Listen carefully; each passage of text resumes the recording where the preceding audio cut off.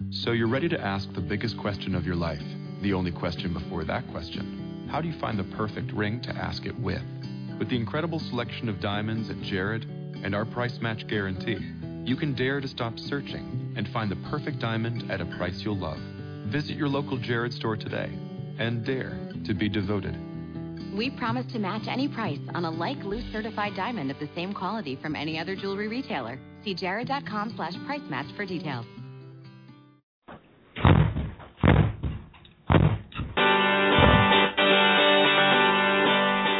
Hello, and welcome to Everyday Connection with your hosts, Rico Shields and Jane Victoria Norlock, bringing your inner light to your everyday life.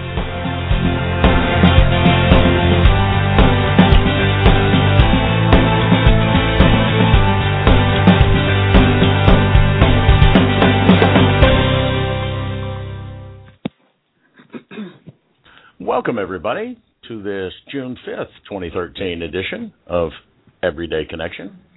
I'm Rico Shields, and yonder to the left, we have Jane Victoria Norlock and Shauna Lovely. How are you, ladies? We're good, Rick. How you doing? Very well, thank you. Good. I'm pretty good. I'm awake. That's a plus. It's been I cannot say the same. Yeah. This recovery thing from the driving this weekend. I don't know that I needed that much of a verification of, going to. I'd already decided to go, but boy, if I hadn't decided to go to Costa Rica before then, that sure did it. Because, wow, I could almost not walk Sunday night, and Monday was like walking on a hamburger grill or something, a griddle, in a kitchen, commercial kitchen, but I've been sleeping probably 18 or 19 out of every 24 hours, and still not quite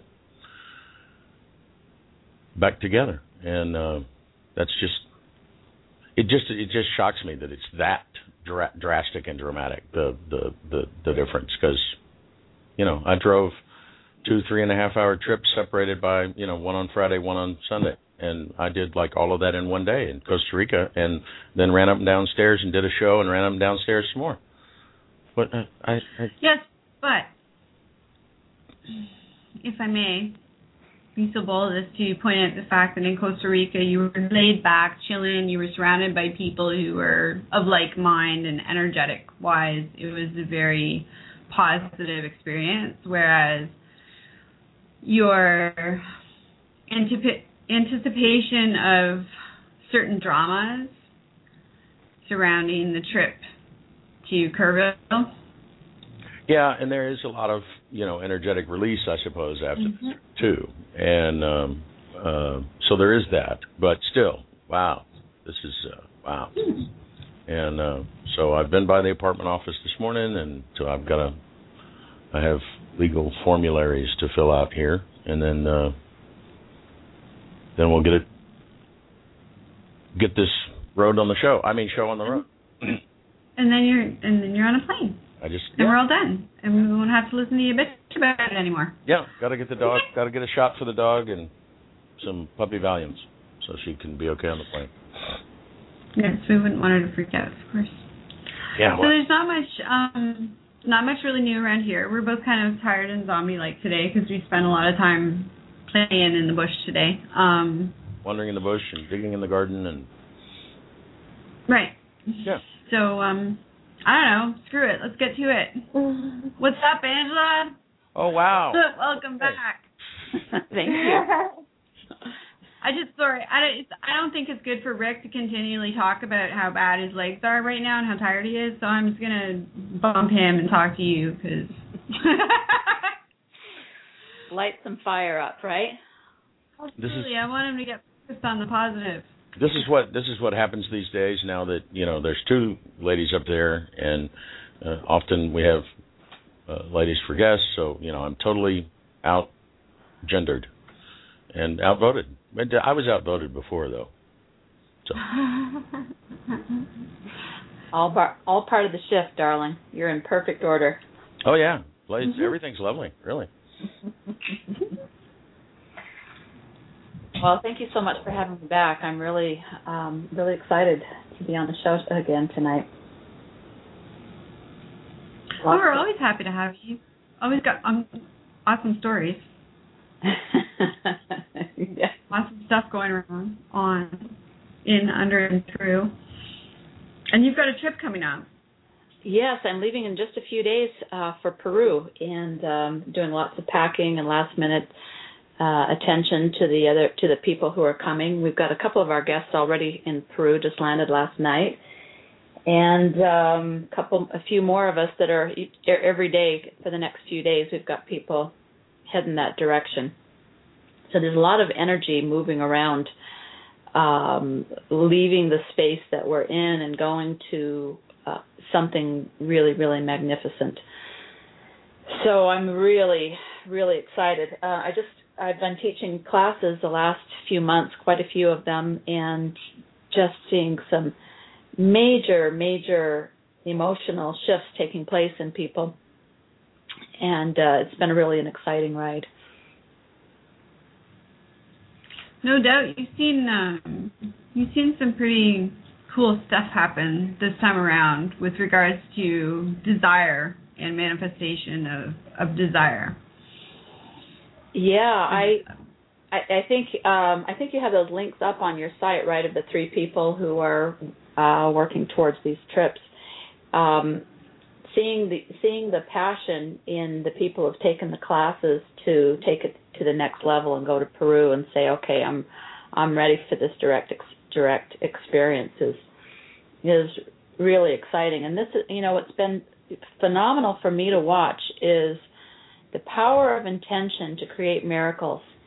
For, some of the people who've taken these classes didn't even have money for the class. And the class was a great price. It was $400, and it was, the value was probably at least $1,000, maybe $2,000 value, because we went really deep and intensely. But even for people who were in a place where they didn't even have the money for the class, but they felt really strongly called to be there, and then people would sponsor them for the class, there would be such momentum and such movement and such relief and release of old heavy emotions that the passion that gets risen within people, it's just blown my mind. Some of these people who had no money for the class they've funded their way to Peru, even somehow come up with another $5,000 to go to Peru and study with the wisdom keepers there, the elders in the jungle, and still having no money and having passion and being able to manifest whatever they need. And so one of the things I wanted to talk about tonight is one of the ways that happens. And I know a lot of people have been talking about different aspects like The Secret and other, like Esther and Jerry Hicks principles, which are just phenomenal and very spot on. And I've had some experiences lately that I would love to share about one of the other steps for people who really want to manifest something that they feel excited about. So, should I jump into story time? Absolutely. Yes, please. Angela's story time is always a good time. So, one thing that I've found that's really kind of blown me away is the power of dropping the F-bomb. And just... Fucking right. We like that. We like that fucking shit up here. Fuck yeah. I was just saying to Jean today that I might want to start a yoga program that's just all dropping curse words, and it would be so relief. Yeah. I think and we'll talk about that later in the show, because I would love your take on some of the discussions that we've had, Angela. But yeah, go ahead, because carry on. Yeah, so I would love to hear your story and love to give you some feedback. So one of the things I've been working with, a soul group of beings who have been visiting me for a long time, but I wasn't always clear who they were. These beautiful messages would come in as I would channel, and I would feel really great. When I went to Peru, I crossed over, and there was this whole I could see this constellation that was of stars that were like vibrating and beaming, and there was this voice, and it was the soul group that started coming in. But up until I would say about last year, I felt a little bit uncomfortable even talking about the soul group. And when I would channel for small private groups. I wouldn't do a lot of channeling. In large groups, I felt a little shy about it. But the events in my life have just thrust me forward to where I don't really have a choice, but I have to say what's coming through. And, for anyone who does channeling, sometimes there's a point where you can't tell where, like I'm not sure, where I end and they begin and so forth, because part of it is my own direct, real experience, and part of it is stuff that I couldn't possibly know. So this soul group, I finally have a name for them. They're known to me as the Absolvers, and it's pretty self-explanatory, but their work is in helping people to reach absolution and really absolve them of lower vibrational frequency energies such as guilt, shame, fear, grief, betrayal, and those kinds of energies. And the most fascinating thing that has come through is the power of fuck you motherfuckers.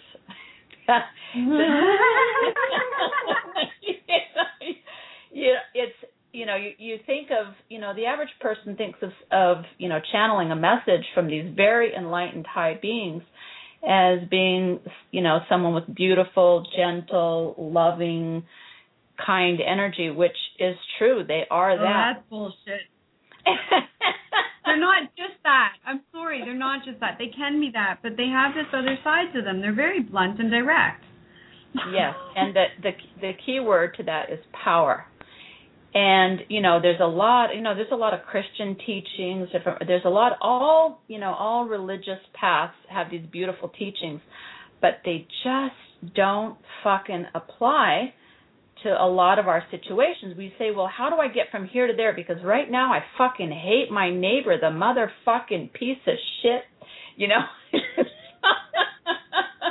these assholes. So what happens is people get caught in this awful, awful cycle of saying, well, I know I can be a loving person, and sometimes I'm a loving person, but right now I feel like shit, and I really want to take an Uzi to them. And so what do I do with this? And what happens is that's what causes separation. When we are in alignment with our higher self and our soul and our truth and our emotions and our feelings, and we give ourselves full permission to say whatever it is that we feel, and sometimes it takes a lot of digging for people to even get to that. But when we can get to that and say it and express it, fuck you fucking, ruined my life, I'll never forgive you and all that, then you go, okay, I feel better now, and then you can get to a place where there's this incredible experience of unity, an incredible experience of love, and then you begin to see the masterful players, how these fucking assholes in our lives have shown up as masterful, holy beings to help us on our path. But until we express that, we'll never find it, because it's kind of like how Esther and Jerry Hicks talk about, driving from Phoenix to San Diego, and they go Phoenix, Yuma, Phoenix, Yuma, Phoenix, Yuma, and they're not there because, San Diego in their case represents where we want to be. And people just don't understand how to get there because they're taught, just let it go, just forgive it. And then, so they say, okay, I got to let this go. And it just festers and festers and festers, and it shows up as disease and illness. And if you don't get angry at some point, I mean, if when I think about all the people in my life, if you don't get angry about what's happening on this planet, fuck you. Because there's a lot to be angry about. When we get to the real anger, I mean, look what Monsanto is doing. Fucking Jesus Christ. I mean, they're destroying people through the ways that we normally nourish people. There's a million things to be really angry about. Now the loving, spiritual New Agers are going to say, now let's be kind and loving. There's a lot of positive things. Let's be forgiving. And my response is, fuck you. Fuck that.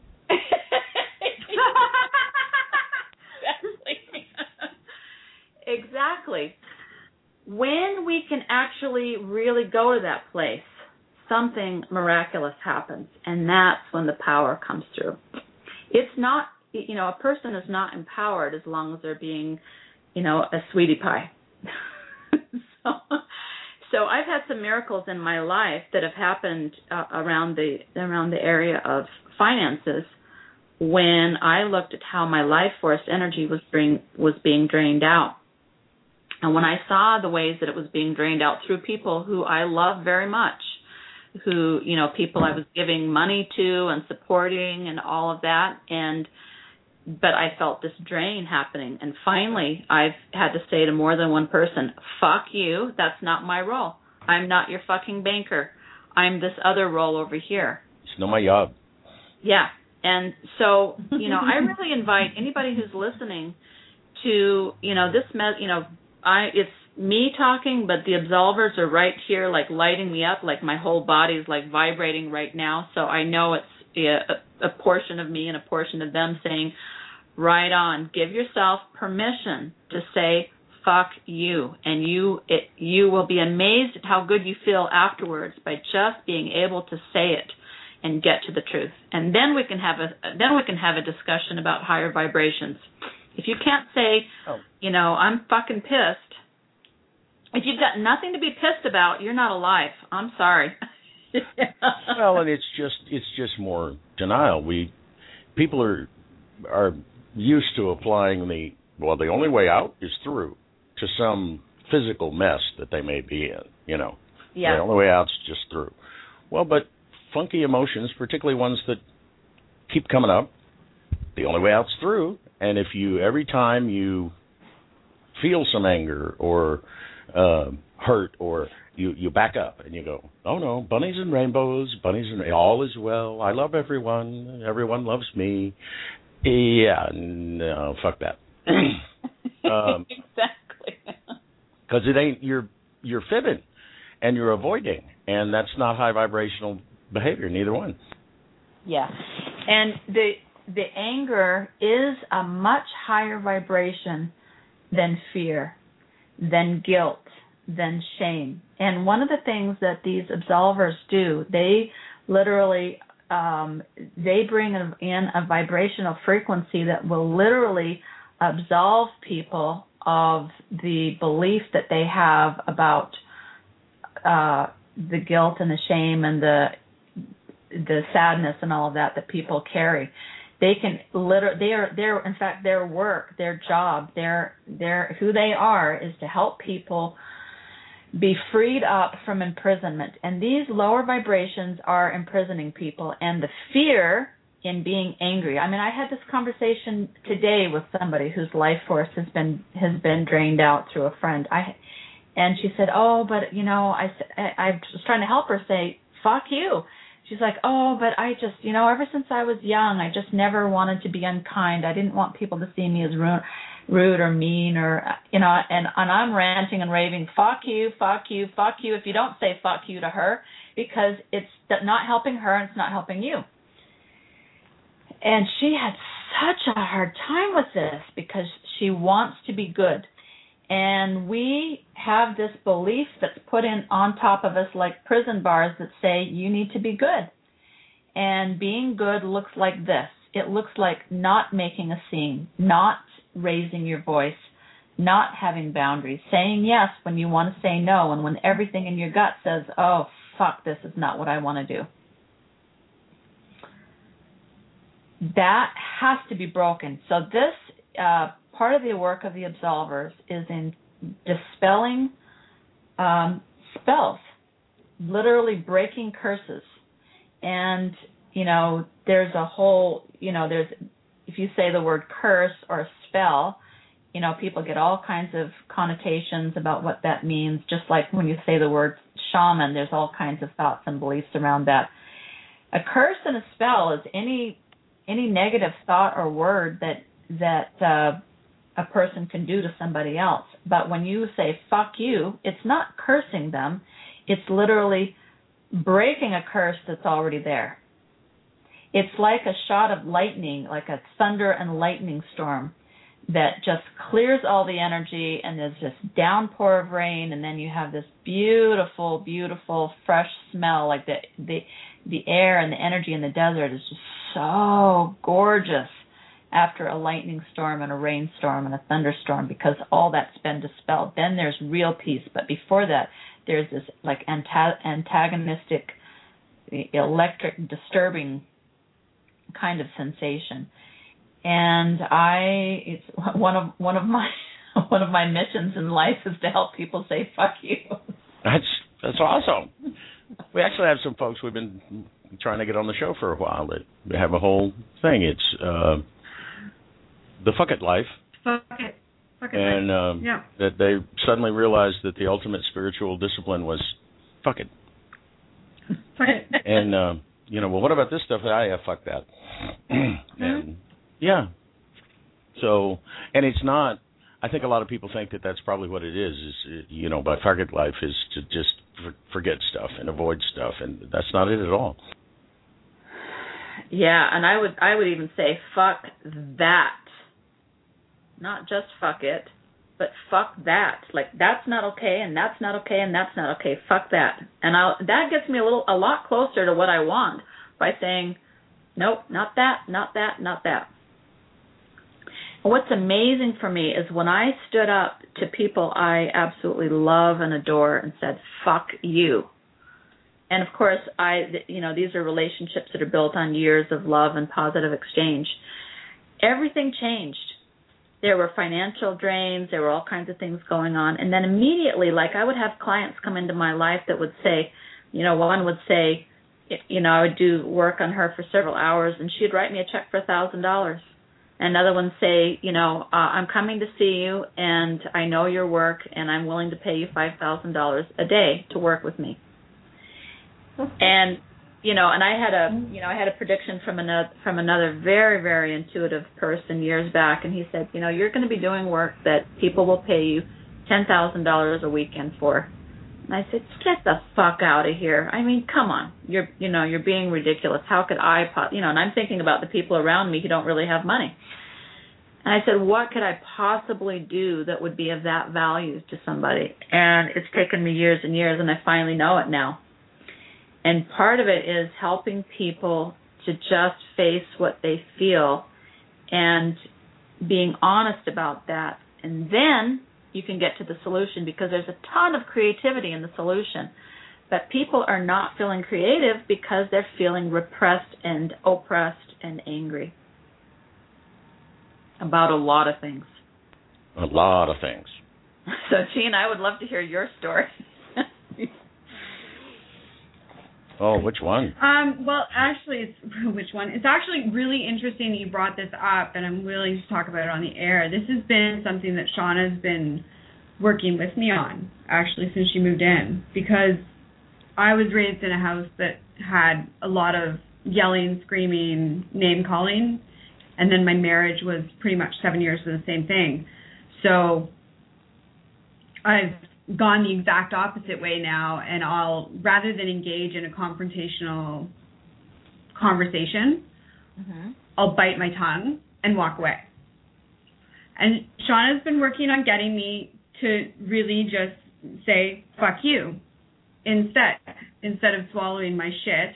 And she's been working on trying to, she's trying to teach me that sometimes it's okay to express anger when your intention is not to hurt somebody else, but rather to just simply express and release that emotion rather than bottling up. So it's interesting that you brought that up tonight right off the hop, because that's been something that's been frequently being discussed around here lately.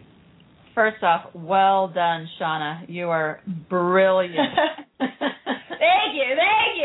Go, Shauna. I'm just sitting here listening to you talk, and I feel like I'm just talking to myself and listening to myself talk to myself with all these fuck yous and fuck it and fuck that shit and yeah, fucking right. So this, in this is exactly this. I hear this over and over with people. They either were taught, they either grew up in a house where it was never allowed, and swearing was really, really bad, or it was abusive and there was all kinds of stuff, and so flying around. So they say, "Oh, I don't want to be that," because their impression of that is that that's harmful and hurtful. And this is very, very different than saying, you fucking loser,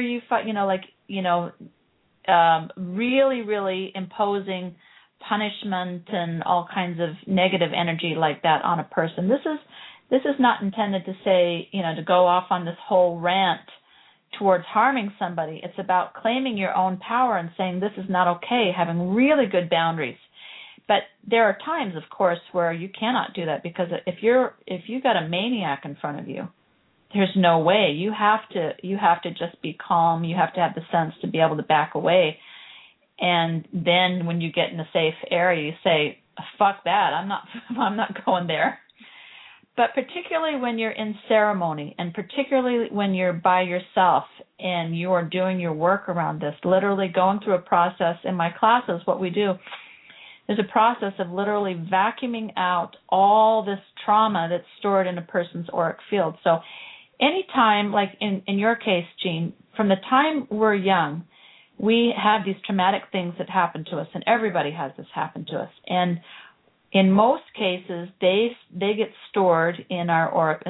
In all cases, there's a storage there of all that information. If a person is very, very peaceful and they just let it go right through them and it doesn't bother them at all, because they might say, "Oh, look at them, they're ranting and raving. How interesting." Like maybe you envision like Eckhart Tolle or Adyashanti. Adyashanti gave a great talk, and he said, when he was very young, I can't remember his age, maybe it was 7 or 9 or something like that. He was looking at his parents and grown-ups around him, and he realized that adults were insane.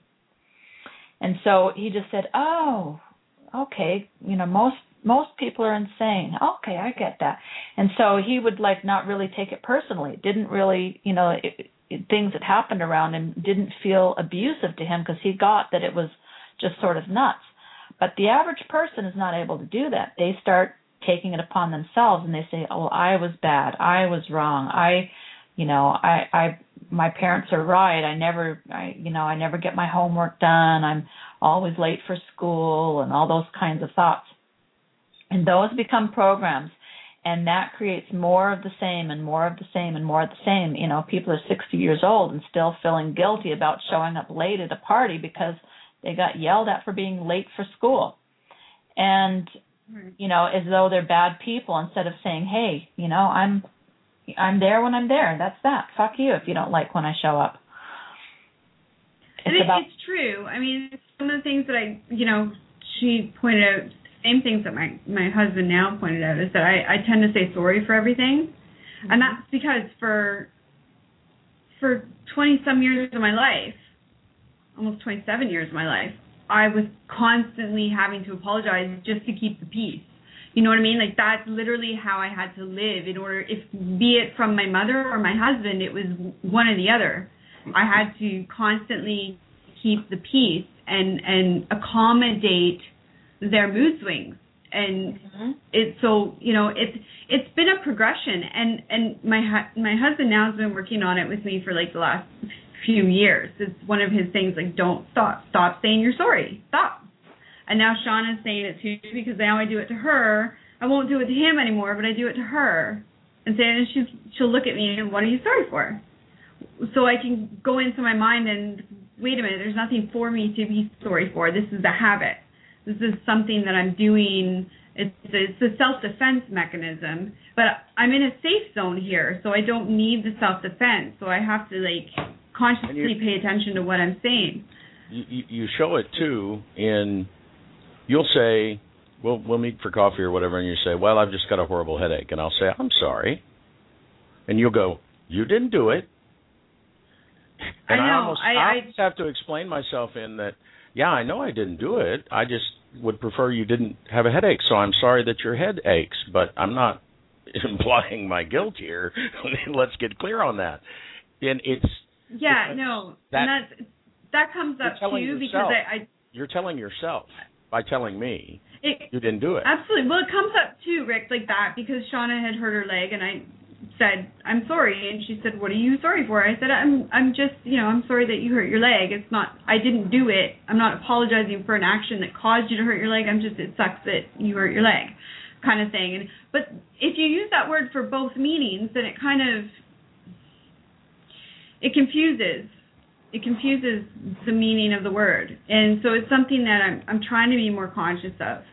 Well, my thing on even just saying, oh, I'm sorry your head hurts, or I'm sorry that you hurt your leg, I can't even personally go there, because that's like, for me, saying to someone that it's like, oh, it sucks that you're feeling this aspect of humanity. No, it doesn't. No, it doesn't fucking suck. You did this to yourself. You wanted to have a headache, so you got a headache. Good for you.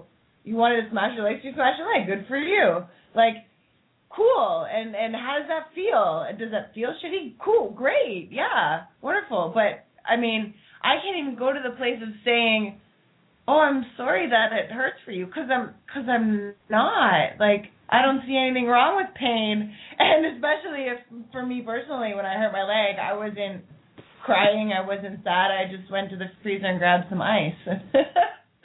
So I think it's just a self-responsibility thing. I feel that I'm always responsible for myself and only for myself, and I can't go to a place anymore of even feeling sorry for someone who's feeling pain, because I know that they're fully responsible for their experience as well.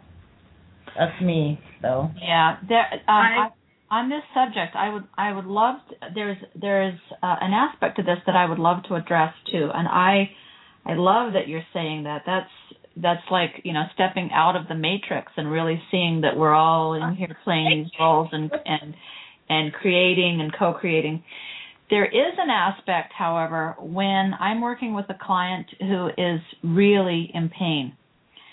And when a person, and they're in pain and they cannot see that, if I were to say, you need to take accountability for the fact that you're suffering, that's not helpful to them at all. So, of course not. And thank you for saying that. That was going to be my response for dealing with, because I've dealt with long-term pain for so long, that my immediate response to something like she just said is to say there are moments when you have to feel compassion for somebody else's suffering, because they aren't aware that they're in control of it. Yeah. So I'd like go ahead.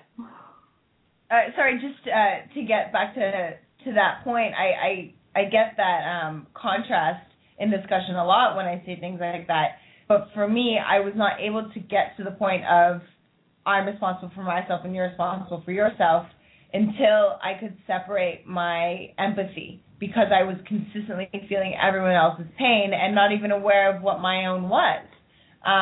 So it took me to be so empathetic, to be feeling everyone else's shit, for me to say, no, wait, hold on, this is mine and this is yours, and I made mine and I can only handle mine while I'm still aware and feeling yours. Mine is the thing that I gotta be responsible for. And so if you're responsible for your thing and I'm responsible for mine, we can do that together and be compassionate for each other in those instances. And maybe not at the same time, like you said, if someone's unaware of the pain that they're in my experience, I say, yeah, I get that. I feel that. That's really sucks. That sucks. I've been there. Yeah, there's it's mine, yours, and God's. And and on the other, there's another way of saying that is there's the known and the unknown and the unknowable. So there's always an aspect that we can't possibly know and that's out of our range and that we can't have any control over whatsoever. But there was, I had a really beautiful gift happen to me by, I have a friend by the name of Doug Gaddy, who's just an amazing healing force. And he owns a record store in Colorado. anyway, years ago, I was experiencing something really painful, and it was a sense of betrayal by a man in my life. And he came up and put his arms around me, and he gazed into my eyes, and he just said, "I am so sorry on behalf of all men. I am so sorry. I'm so sorry. I'm so sorry." And I could feel how he became the ambassador and representing all men and all humanity, saying, "I'm so sorry that this happened to you. You deserve something so much better." And it was such a beautiful gift to me, and I just cried and cried and cried.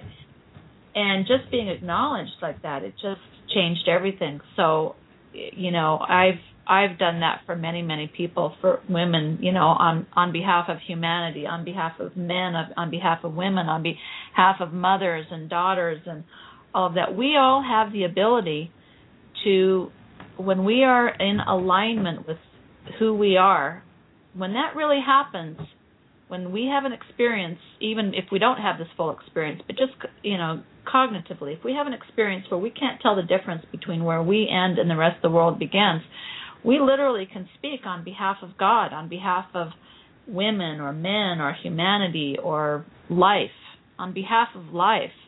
I'm really sorry that you're hurting. You've been through a really, really awful thing, and it's amazing the courage that you have as a human being to dive so deep into the angst of humanity and take that on and transform it into something better. And that way it gives people encouragement, and they go, "Oh, I'm not just a victim. Oh, there's some sense and reason here. I must have dived into this for a really cool reason." And then they start to get their power back, and then they can start to see, "Wow, I'm masterful. Look what I created." And then it gets really exciting. But when they're in that place, when they're hurting and they feel like a victim, there is nothing better than saying "fuck you." And I had a friend who said, one good "fuck you" is better than 1,000 "god damn it." Because the "god damn it" is like it's still victim. It's like, "Oh, god damn it, this happened to me." And when you say "fuck you," nothing's happening to me. I'm saying stop. The power of that is like, okay, planet Earth, you can stop spinning right now. I'm going to step off for a second and just check this out, because I don't think I like where this is spinning. I'm going to make a change.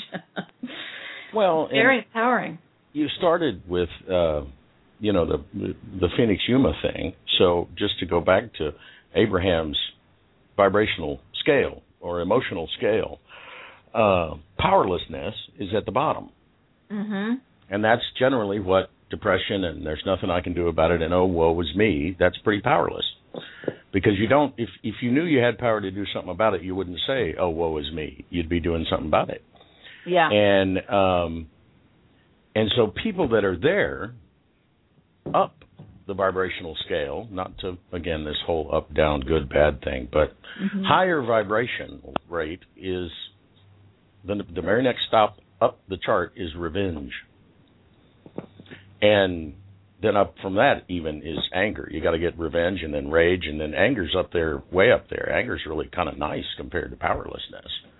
And because you're depressed, you're powerlessness, you just don't feel nothing, and then you've had it with something. Most people have had this experience in their human trails. And then you just finally, whatever it is, and it may be something totally minor that, later you're going to be like, "yeah, I have no earthly idea why I got angry at you, but I did." Because somebody, I don't know, dropped a paper clip, and you just... But you have to, when you look back at that, you have to... But you were breathing, and you were moving, and you felt like there was some power flowing through you, when right before that you didn't. So it sounds weird to say it, but anger can be a very positive thing, depending on where the person is. Oh, very positive, very positive. And even revenge, just the fact that you could have the thought of, that is empowerment to go, wow, I could totally fucking take them out if I wanted to. Oh, I wouldn't even get caught. I'd get that motherfucker over there. when you know you could do it, real power is knowing that you can do it and you choose light and you choose not to do that. But if you don't know, if you feel like you're powerless and you're always going to, suffer at the hands of somebody else and there's nothing you can do about it, that's awful. That's imprisonment. And that sense of imprisonment affects every detail of our life. And that sense of freedom affects every detail of our life. When we have, real freedom, because we know we could take revenge. We could fucking make somebody hurt because we know what would hurt them. We could do that. It feels good. It feels good to go, yeah, I could ruin that person's life. I've got so much dirt on them, I could just destroy them. It feels so good to say that and know that and then go, you know what, I'm better than that. I think I'll go get a soda, whatever. Yeah. But for people who won't acknowledge that feels good, fuck you. By comparison, it's sort of like fucking liars, fuck you. Sort of like I want to say to Shauna about I can't even get sorry for the fact that they're in pain because that's their thing. Mm-hmm. I certainly wouldn't want to take anyone's pain away from them because they're there because they got there on purpose, and so they're going to get out on purpose. And that's cool. But I wish that they didn't have to do it that way. You can learn things without having to be in pain. And I suppose maybe that's my own apologies to myself over all the pain I put myself through. But real compassion is not such, we hear about compassion, and it always comes in the form of, or most definitions come in the form of being sorry for someone's condition or feeling for somebody's poor condition. Compassion, to me, that's not compassion. Compassion is, what do you do when the person's in generally great shape and they, well, I don't know. You go, yeah, fuck you. You can do that. You've done bigger than that. Go get on. That is how to be compassionate to that person. Yeah. Someone who is in a powerless place, compassionate is, gosh, I'm sorry, that sucks. Don't you want to just kick their ass? And see, can you lead them up the bunny trail towards bunnies and rainbows? But, it's ugly between, if you start off in ugly, there may be some more ugly you got to march through before you can get out. And so compassion is as variable as wherever the person that you're dealing with is. Exactly.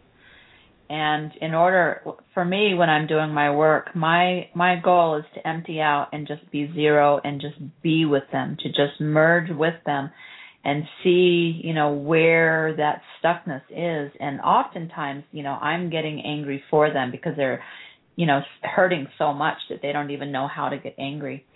My favorite example of the power of this is I had a client several years ago.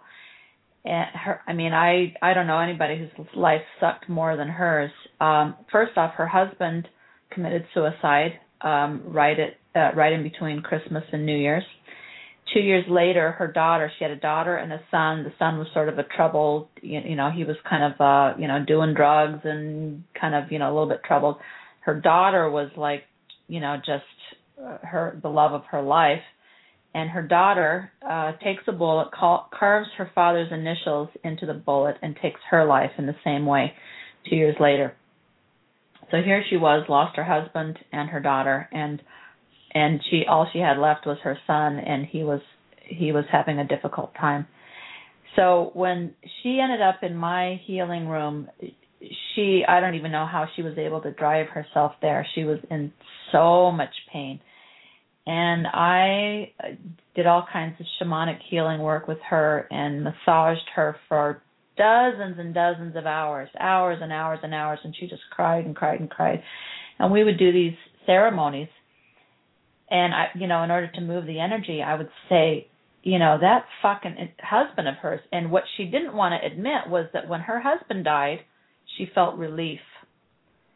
And that was really hard for her to face because her husband had been depressed for years, and his energy was so heavy. And while it was an awful experience, she also felt the guilt that she felt relieved that he was finally gone, and maybe she could get on with her life. But the anger that she had when her daughter died, that her husband taught her daughter that that's the way out. When life isn't going well, just take your life. There was so much rage in there. She had such a difficult time accessing it. So we'd do these fire ceremonies, and we'd get burnable objects like a stick, and then just blow our energy into the stick and put it in the fire, and let the fire help pull that energy out and help pull the heaviness out of our auric field and chakras and all that, And we'd get at the fire, and she'd be crying, and she'd kind of blow into the stick, and she'd say, "Damn you! Why did you do this to me?" It's like very, very victim, And I'm going, "Oh my God, that's all you've got?" And I was screaming at the top of my lungs, "Fuck you, you fucking piece of shit," and just on and on and on. Both of us. It took her a long time, but she'd keep coming to the classes, and we keep doing the work, and then I remember at one point she came back about 6 months later and did the class again, and she showed up. She looked like Little Miss Hollywood. She had like sparkly sunglasses, and she was kind of decked out, and she had her rattle there, and she's like, "Fuck you all, we're getting started," like she was like an amazing, powerful woman. She went to Peru twice. She moved to Egypt. She's teaching English in Egypt. She's traveling, and her son finally, her son really got it together, married this beautiful woman. They took her with them on their honeymoon, traveled all over Europe. And things have just really turned around, and she's like this amazing, powerful woman. And I'm going to say one of the most important aspects was saying, "Fuck you." Oh, absolutely. Wouldn't have got it back without it. Yeah. And it's that part where, we all get this, okay, well, we have guilt. That's a judgment. Look, you can't judge any of your emotions. You just can't. You got to quit that. So somebody dies, you feel relief. Don't get guilty about that. That's okay, because it is what it is, right? If it was a big bear standing in front of you, it's easy to say, yeah, it's a big bear in front of me. So after I figure a way out of this, I'm going to need new clothes. But but it's harder when it's an emotion. But something happens and you feel, somebody dies and you feel relief. Well, but society says that's not okay, or your religion says that's not okay, or your mother, brother, sister, town hall idiot. Somebody says that's not okay, and you believe them. So that emotion and that response and that piece of you just gets denied, judged, and shoved into a corner somewhere.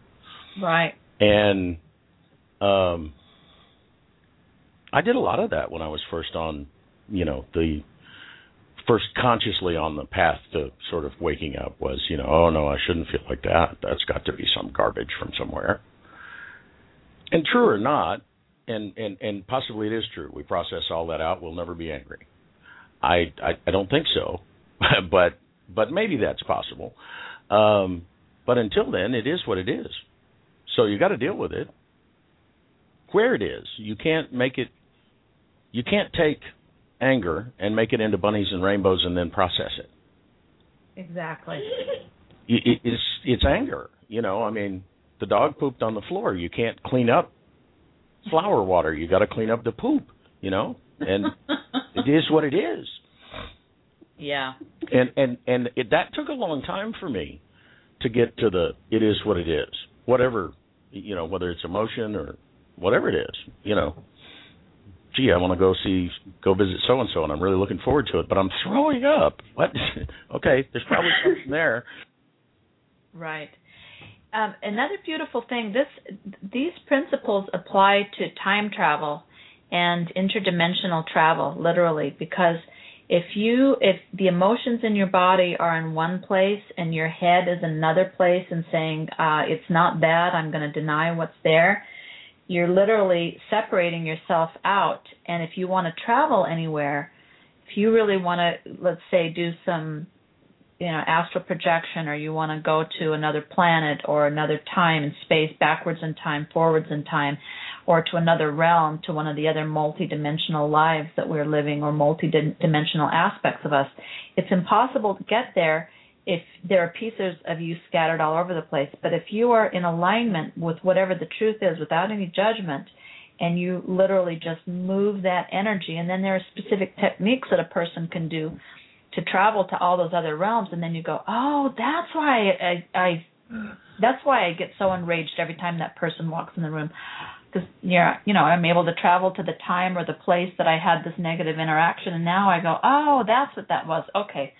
Well, I can just say, well, fuck you, and then I'm fine. These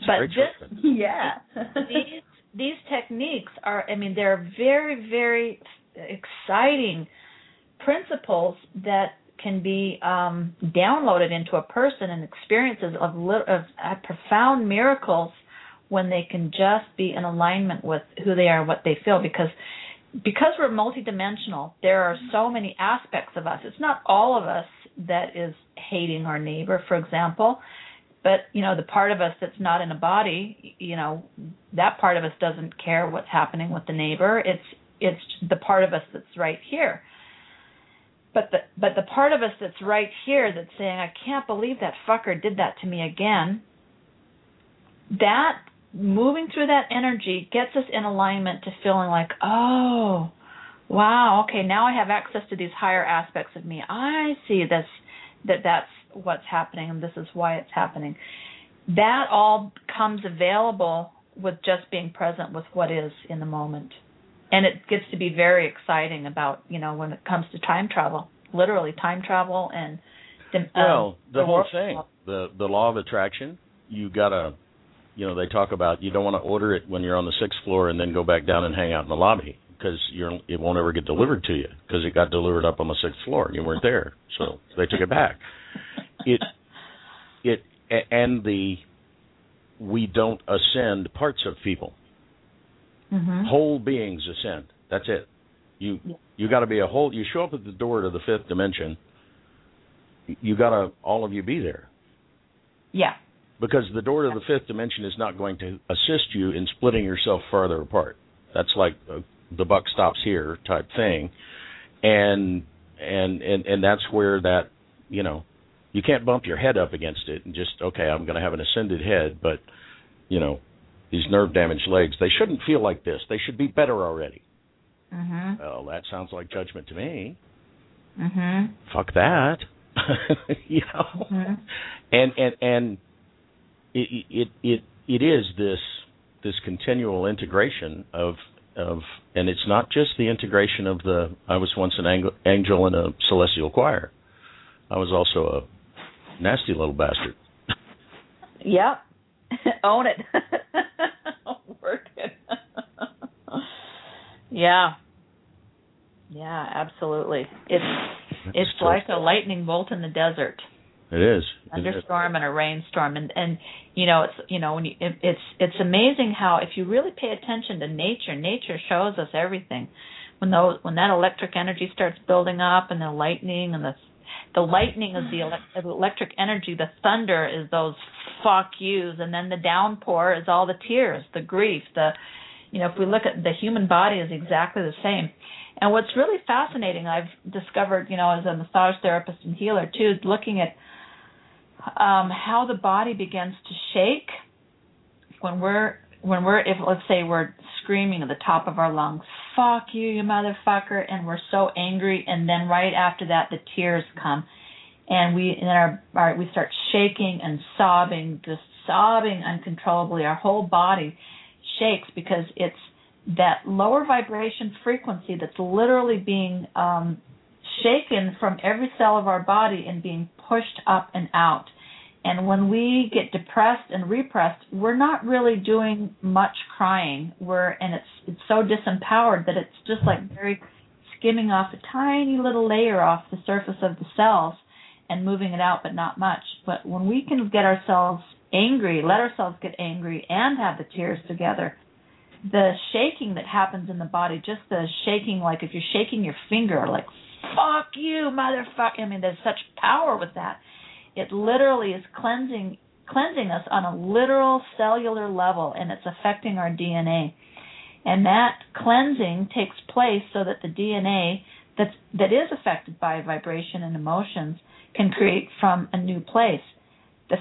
People say, well, don't get angry because they're fearful that, oh, my DNA is going to be recreated from this place of anger. No, it's not, because if you get angry enough, you shoot it, you dispel it, and then what's left is like this clear slate, and then our new cells get created from that place of clarity. It's just absolutely remarkable how this happens. And who knew? If you could cure cancer, you could you could have all kinds of healing happen by just getting angry, even angry that you're sick and angry that you're hurt. And if that's what's there, it's be with that and channel it in some way. Get out a fucking paintbrush or write a book with it, or call your senator or. Well, how many peaceful, pleasant poets do you know that write some really nasty, dark poetry?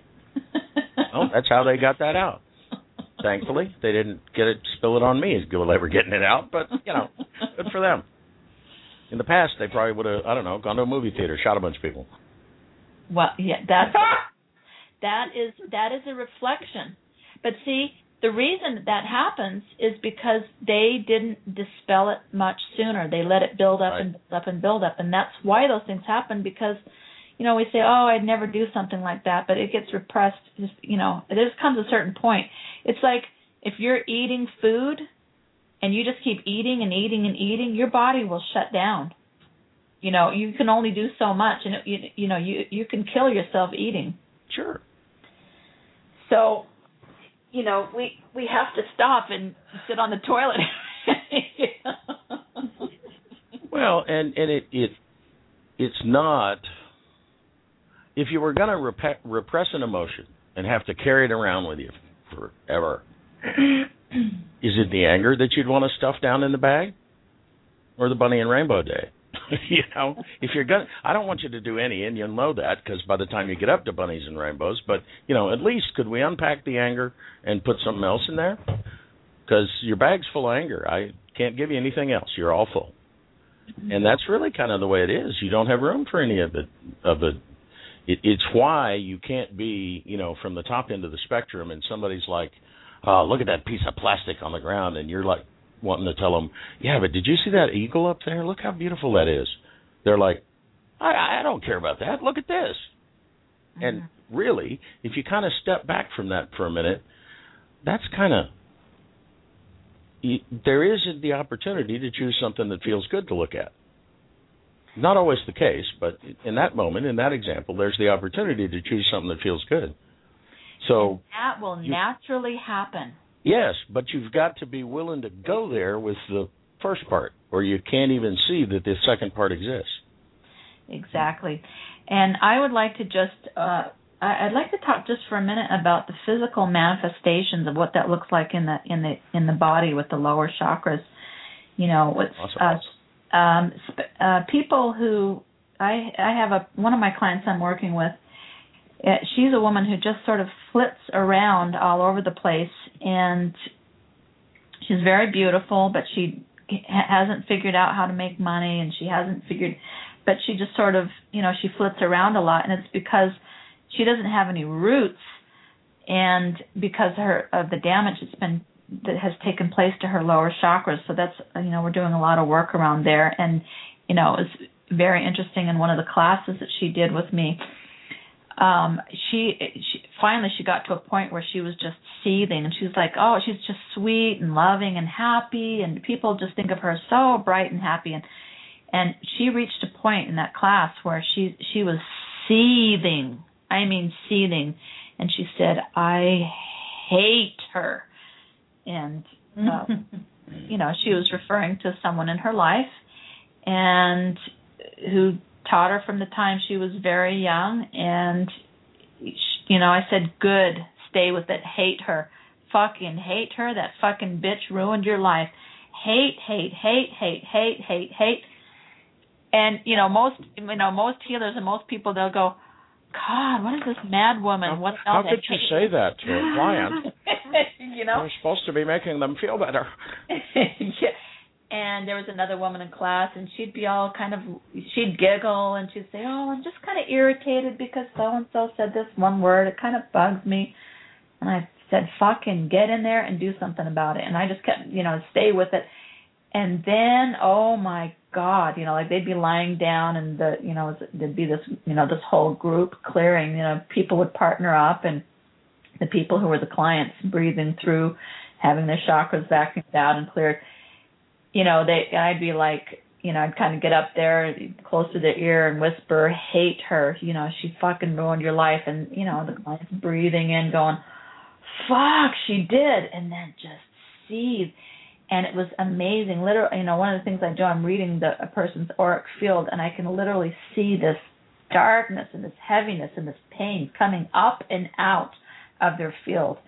And, there's a technique that we use to just clear it so it doesn't, affect anybody else either. But one of the things that's very interesting to me is that the people feel very fearful about when a person, let's say there's a group of people together and a couple of them are feeling hateful and angry, and the other ones are kind of like, putting their hands up, protecting their face and saying, looking away like, I don't want any of that negativity to get on me. Or somebody might say, well, I don't want any of that negativity in my space, and I better not have anybody,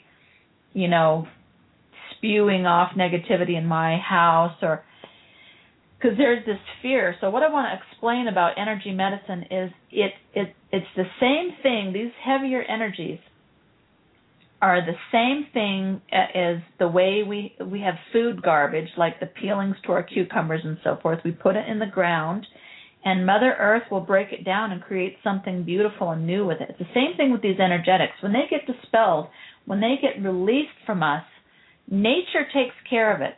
Mother Earth takes care of it. The spirit, all the other elements and the archetypal energies, it gets dispelled. The only way it sticks to a person or a place is if there's already an imprint like that they get triggered by, and what's inside of them comes up and gets triggered. It has nothing to do with the other person's angst. So, like for example, Jean, when you're learning to say fuck you, if that person is triggered, it's their stuff, it's not yours. So you don't have to worry about it. You're just really claiming your territory, or you're expressing your feelings. And the most beautiful thing that we can do for another person is allow them to have their tantrum. I mean, when we have a soul loss, and we've all experienced many soul losses throughout our lives, but even a simple thing of, when we were 3 years old and we wanted a popsicle, and we really wanted that popsicle, and our taste buds were all set to have that popsicle, and then we had to leave and we didn't get that popsicle, and we just wanted to lay on the ground and kick and scream and punch the cupboards and bawl and sob and throw toys and express that. As children, we know that we need to do something to express that, but what happens is we get punished. The parents say, don't you dare. For the expression. We've had a crappy, you can't have your popsicle, and now they won't let us have our release. Yeah, they won't let us have our tantrum. And we're constantly told that, the thing is, each one of us, we are created as this beautiful seed. And that seed is going to grow up to be something, a beautiful ear of corn, a big, beautiful flower, or, tomatoes or fruit or peaches, or, the seed that is us is going to grow into whatever it was created to grow into. And all we need is the proper environment, the proper nourishment. We need to have roots. We need to have a foundation of nourishment. We need to be watered and nourished through positive interactions, and we need sunlight of inspiration, light, something to want us to push through the darkness of the ground and reach upward for that light. and have goals to go towards that feel really good for us. But when a parent or a society comes along and says, okay, now I want you to grow, but don't you dare turn into an ear of corn because I planted you to be string beans. Like, well, I wasn't created to be string beans. I was created to be an ear of corn, whatever that is. When I look at the disrespect that parental figures have towards trying to make their children or, other people something that they're not. All anybody needs is to be nourished for who they are. And the greatest gift we can ever give anybody is to allow them to have a tantrum of any kind. Let them kick and scream and curse and swear and sob, and hold space for them and love them, hold them if they want to be held, stand in the corner so you don't get hurt if that's what they need, I know some friends that have a room in the house that's the tantrum room. Oh, that's fantastic. It's the screaming room. And there's nothing in there. You can't hurt anything in there. Hopefully can't hurt yourself much. And it's a small space. And you just, you're going to scream and yell and kick and whatever. Go in there. And the kids don't ever go in there and stay in there, forever. But it's tantrums can be good. Anger can be good. Fire can be good. We've pushed right through our first hour, so let's take a short break. Beautiful time to bring in Inavi's song Firebird, because that is, after all, talking about one of your folks that would like to go. The Phoenix energy is fire. It's destructive, but it only burns up what's not you. Exactly. And you're lighter, so you fly away. And then we'll talk a little bit more about Peru when we come back. How about that? Awesome. So this is our friend Inavi with Firebird.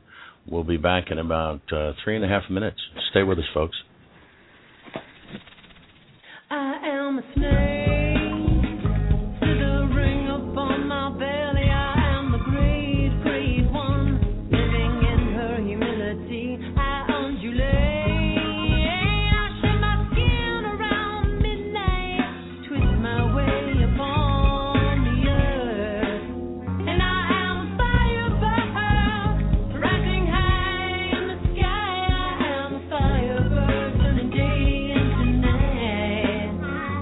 Wings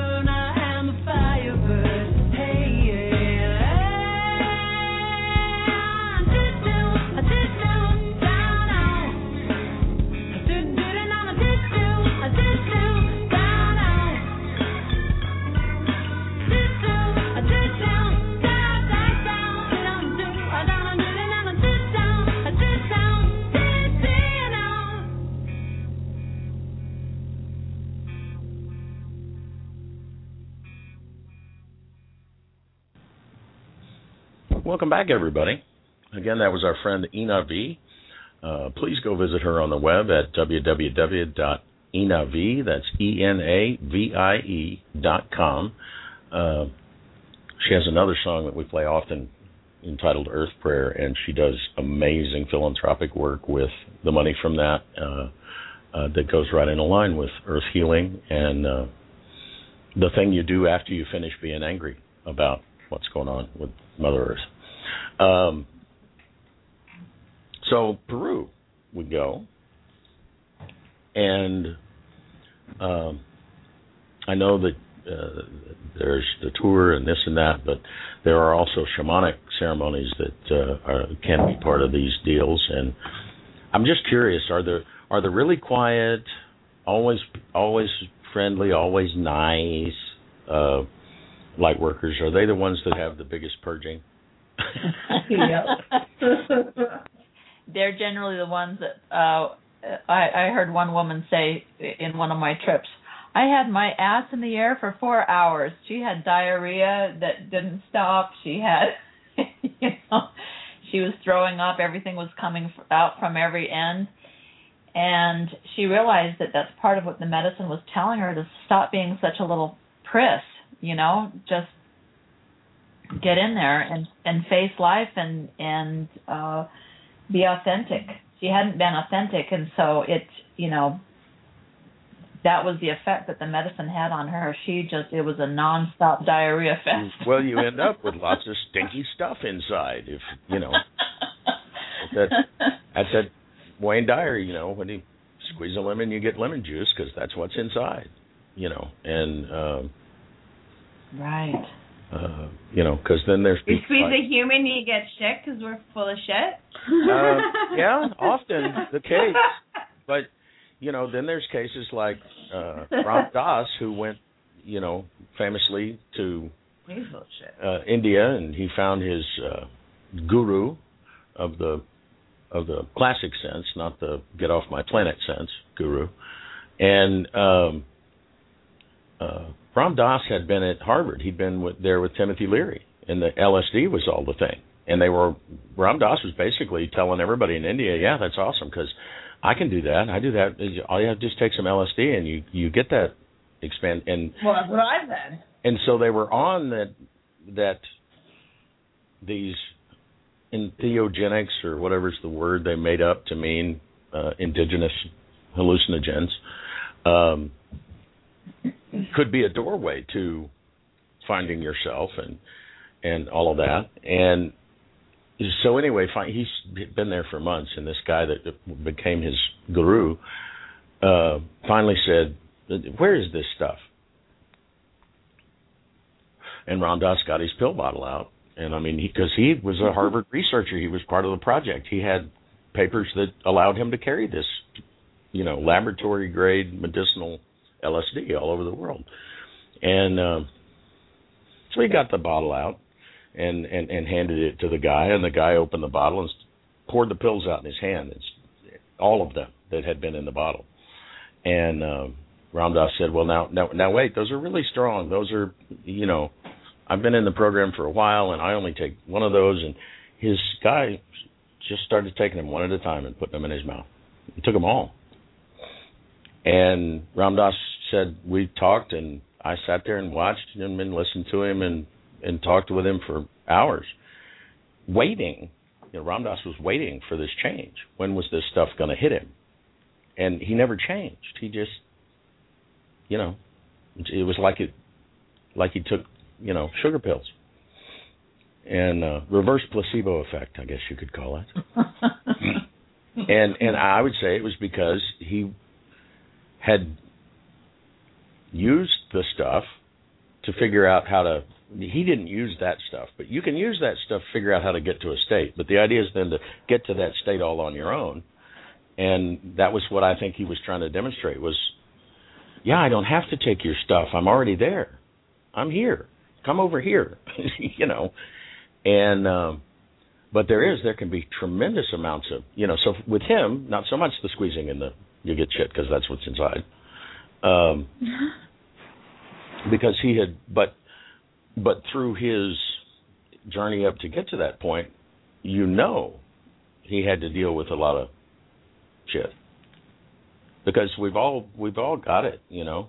I was expressing your emotions and who you are was not permitted in my household unless it was certain emotions and certain expressions at certain times with certain people. You know, you had to take into account your entire environment before you knew how you were supposed to behave. Ugh. Ugh. I mean, just thinking about it now, that is a huge amount of calculation, thinking, and figuring out to try to figure out how to be so that you don't, you know, come on, you're a tiny human, and all these 6-foot-tall humans around you are telling you better. Yeah, well, that'll put the fear of humans in you.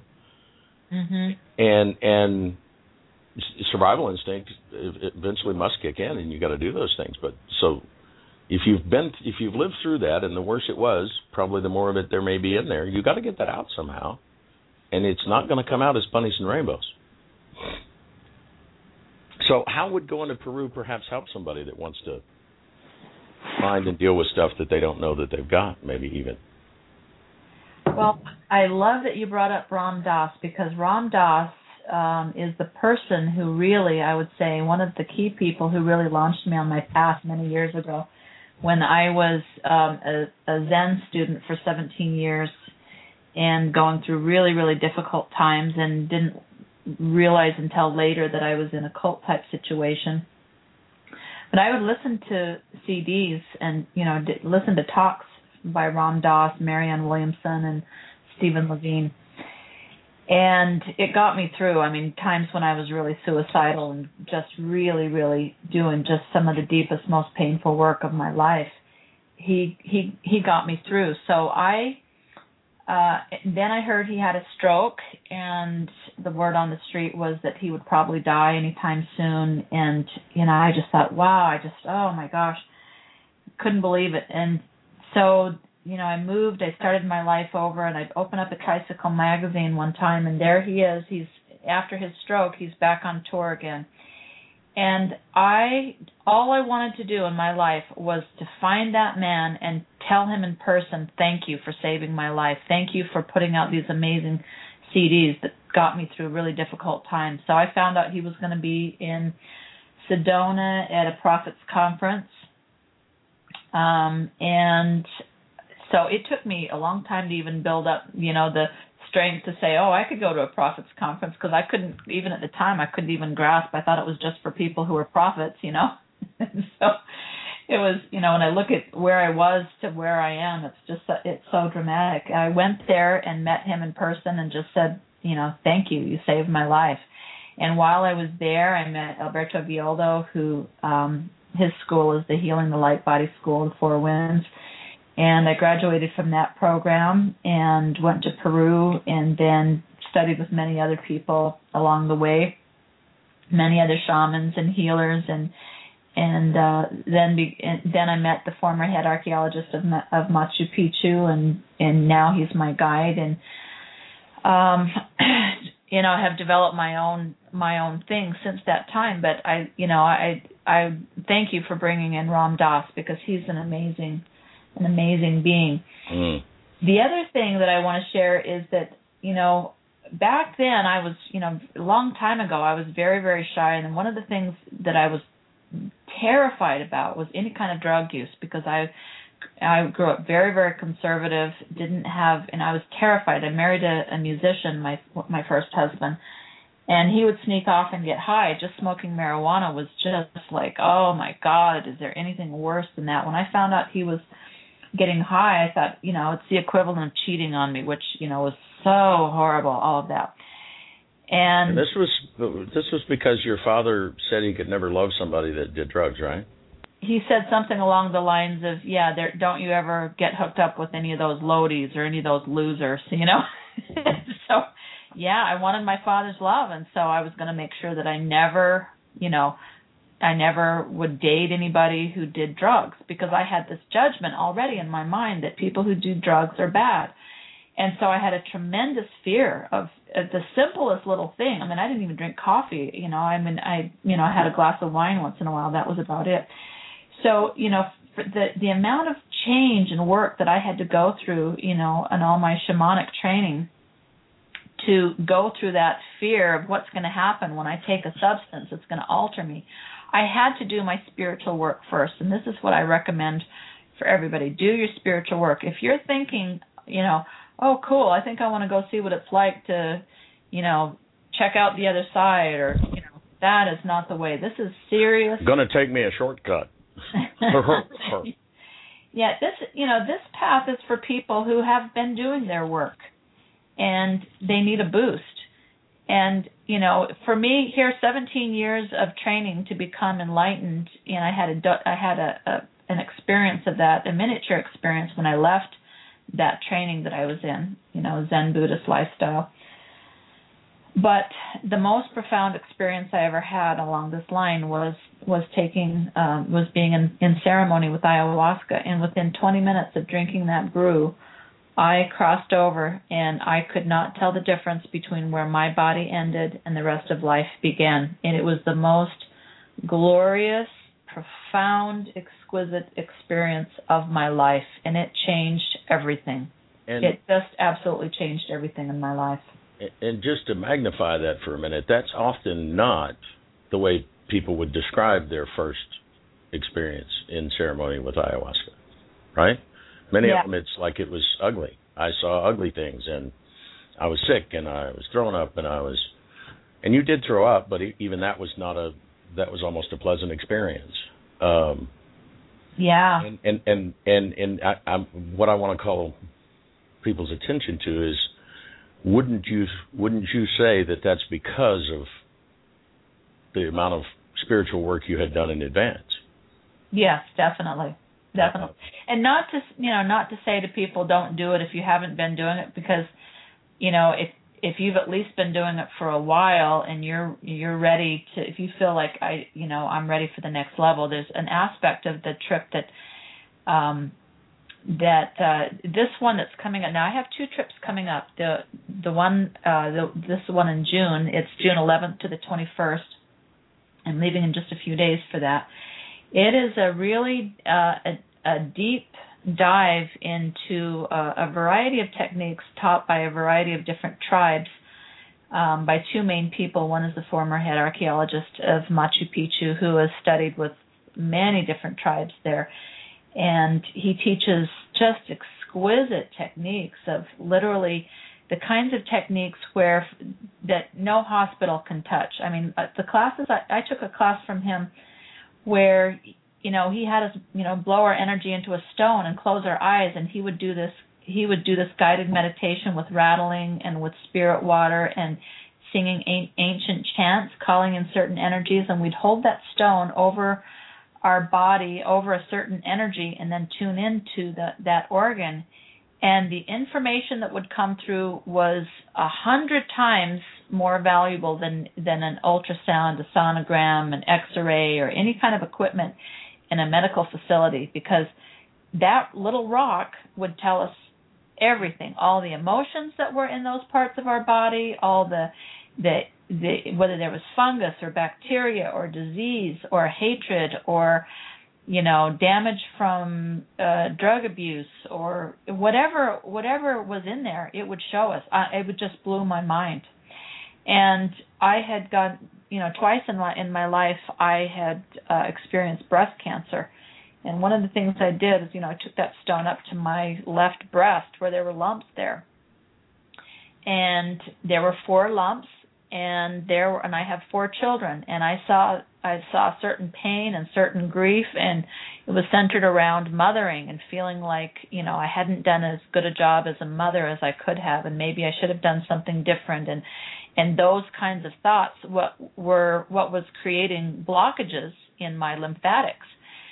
So when I could actually see that and just... That you maybe had not mentally and emotionally nourished your children. Yeah. Well, where else would that be but in breast tissue? That I didn't nourish them enough, even though, I mean, it's really ridiculous. When you think like every mother you gave till you had nothing left. Right.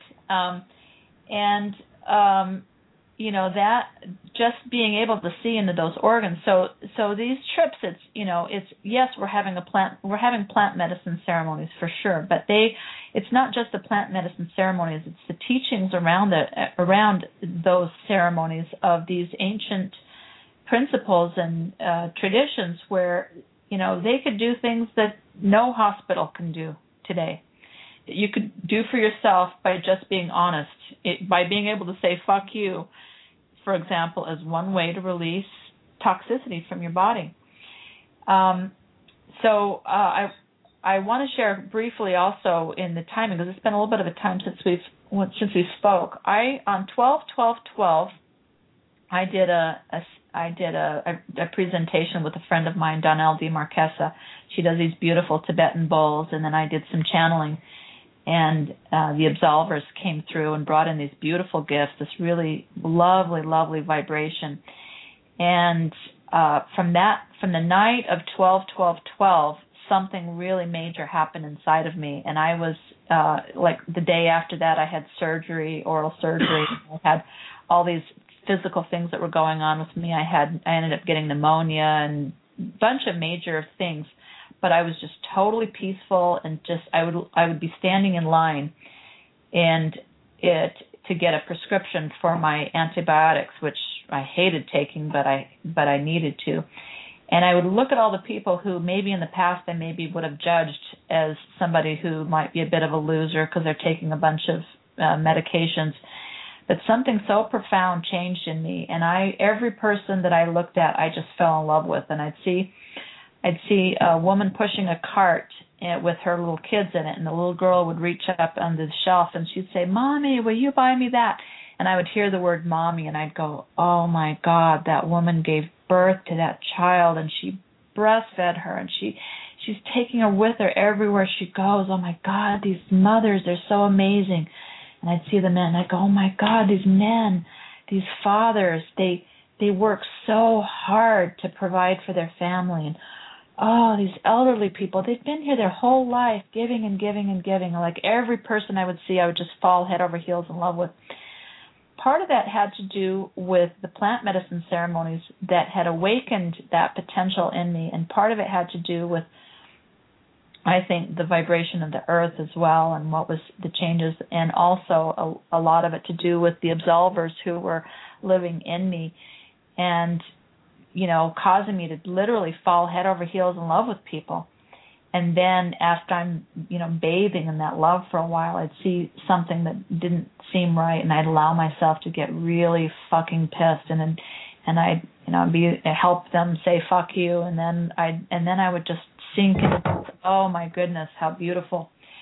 And these plant medicines are some of the most important things that have happened in my life as far as really, opening me up to that and having a direct experience. Once you have a direct experience of that kind of feeling, it never leaves you, because you can always access it. And of course we had that before we were born, so everyone has access to it. But some people, have been beaten up so badly that it's really hard to get there. So for those who, whether you've been on a strong spiritual path or you've just been beaten up so bad and you just really need a boost, it's a great way to get that boost, to get that healing, to cross over and face those demons. Even if it's demons that you see, face them and say, what do you want to teach me? I'm here, I'm ready. Well, it's one of the most common questions I've heard Abraham get is, how do you imagine a feeling, a state of being that you've not ever been? And I would say we've all been, but maybe it's veiled, it's way in the past. For whatever reason, we don't have access to it right now. Mm-hmm. And so as long as you don't, like Ram Dass's guru was trying to point out, as long as you don't put the power in the stuff, like, okay, but the only way I can feel like this, do this, is if I have assistance. And instead use it like a touchstone. Mm-hmm. I remember that. I remember what that feels like, and it's real to me now, because it's gutturally real. It's not a bunnies and rainbows fantasy thing way off in the distance. Exactly. It's grounded and rooted, and it is in your very core, in our very, very DNA. And it's, to see myself how I was, I had this prejudice against any kind of drugs or plant medicine, but these medicines are just so beautiful. It's ayahuasca, and we're doing work with ayahuasca this time around, and the next trip in July we'll be working with ayahuasca and San Pedro both. And ayahuasca is this wild feminine energy, and the San Pedro is a much more gentle but powerful masculine energy, and it doesn't have near the same side effects for most people. It's a much more gentle experience, but very powerful. And for people to be shown absolution, to be shown how loved they are, how lovable they are. One of my ceremonies, it was like an hour-long straight that I just kept hearing from these beautiful beings. You're such a good person. You're such a good person. You're such a good person. And I would just cry and cry and cry, and even after all this go, really? Am I really a good person? I know you said it 500 times, but just one more time. and they do. And then I would feel a little bit embarrassed, and I thought, am I really that messed up that I need to be told 500 times that I'm a good person? Am I that off the mark, or so? And then there'd be a wave, and then I just hear them laughing, and just smiling. How many times have we told ourselves that we're not? So far, just this lifetime. And how many times have people around us? How much, you think of the authority figures. Exactly. Whatever that means. Yes, I'm being reminded that the clock on the wall says it is that time again, and not really a bad place to make our segue into until next time. We do have, and we'll post on the archive, a link to your previous show, but anybody can just go to everydayconnection.me and type in Angela Mandato, or if you want to really zero in, you can just type Sacred Plant Medicine, and there's a whole 90 minutes about it in there. And because it is way too big a subject to cover in the last 15, 20 minutes of the show, but powerful work that Angela's doing. I would encourage all of you to check it out. The links have been in the chat room through the evening. They will be on our archive at everydayconnection.me, but probably could trail their way around to find everything if they went to your main website, which would just be angelamandato.com. Mandato is Mandato. However y'all pronounce that. We probably wouldn't get it right in Texas. And because I know there's links there to your blog and to Spirit Quest Tours, where the information on the July Peru trip is. And we will, on our archive tonight, again have links to these three folks that have reached out to the universe and the world through GoFundMe to help them reach their goal. And yes, and if you don't mind, Rick, it's right on the doorstep. If I could just speak to that for just a moment. Yes. These three people, Sharon Bousquet and Stephen Hobson and Phoenix Jordan. Sharon Bousquet and Stephen Hobson are coming on the June trip, and Phoenix Jordan is coming on the July trip. And they would like your help. Sharon has 2 days to come up with, I think, another $1,500. And it's actually down to only $900 she needs now. Oh, good. Good. That's happened just the last hour then. Yeah. And these three people are amazing people who are here to do some real good, and they're really following their dreams. And I can see that they're going to do tremendous things with the information that they're going to be getting on this trip. It's not a vacation. This is, diving in and doing some really deep, powerful healing work for themselves and for many others. The working trip. Right. So, for those of you who would like to be on this trip and are not quite ready yourself, if you feel inspired to help these people, that would be awesome. And your prayers, all the people who have been funding them and will be funding them, we are doing prayer work there in the jungle for all of the planet. But, an extra special ceremony. It would be a great way too, a symbolic move you can make for yourself. Of I'd like to go to Peru, but I don't have enough money, but I've got a little bit I can use to help them get there because I know that I'll be helped to get there. Right, $10. Yeah. Plant the seed, people. And so, but dude, I'm glad you pointed out that Phoenix, Jordan is not going on the June, but the July trip, because when you pull up their 3 pages, it looks like the other 2 are just almost there, and then Phoenix is like got nothing. Well, it's because she's going on the later trip, people. Well, so she wants very much to be on the June trip. And if she gets a miracle, if somebody says, Phoenix is doing a documentary while she's there, and she's asking these indigenous healers, what have we forgotten? What wisdom did we used to have that you still have that we need? And she's going to be doing a beautiful, beautiful documentary of, during these trips. She would love very much to be there in June, and if somebody tonight were to say, let's pull it together and I can help fund you, she will be on a plane in 2 days if that happens. Absolutely.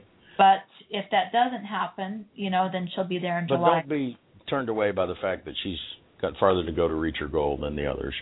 But I mean, really, you look at the first. You've got an author, and then a musician, and a filmmaker. So you can help this experience spread through the written word and the sung word, the lyric poetry, and through film. So this is just an awesome opportunity, I think, for everybody to be able to be part of that. And like I say, if you want to go and you can't quite afford to get there, plant this seed and see what happens for you before the next trip in January or June or July or whenever it may be. Yeah. And Stephen Hobson, I want to mention him also. He's deaf, and he's also a phenomenal public speaker. And he's reached his goal. He's just looking for some funds to help with some of the extra expenses while he's there. But wow, have these people ever really worked hard? And for those of you who feel an inspiration, I feel like there's 2 more people that there are spots for 2 more people. It could happen if somebody just said, okay, I need to do this. It could happen very quickly. We'd need to know by tomorrow. Yeah, we got to know by tomorrow, but we'll be happy to establish the John Doe or Jane Doe Scholarship Fund. If you're ready, we will see to it that they get there and that it's put to good use. Awesomeness. Thank you so much for having me on your show again. This has been a great time. And fuck you. And fuck you. Fuck you back. Thanks for having me on your show again, but if you hadn't, fuck you. Go fuck yourself. That's awesome. And if you're not inspired to come to Peru, fuck you. Right. Who the fuck needs you anyway? Yep. Fuck. So tomorrow evening, folks, we hope you'll join us again, also at 8 Eastern, for Shauna's namesake, Shauna Home, slightly different spelling, who is an author and a shaman, and is going to be here speaking with us. We're having a little bit of Shaman Week for this week, and next week we have Musical Week. So we have Kev Rowe on Tuesday and David Ison on Thursday that are both musicians. And we'll have a morning show in between with an author from the UK. So always exciting stuff happening. You just never know what the fuck might happen at Everyday Connection. So we do hope that you'll join us again. So what's Thursday, tomorrow, for Shauna. And until then. To our fucking mother. To fucking each other, and especially fuck to yourselves. Just fucking stay connected. Good fucking night, everybody. Good night. We hope you'll join us again next time. Until then, visit our website at everydayconnection.me. And please like our Facebook page at facebook.com/Everyday Connection. Think you might miss an episode? No problem. Subscribe to our show on iTunes by searching for Everyday Connection Radio. Subscriptions are free, just like your everyday connection.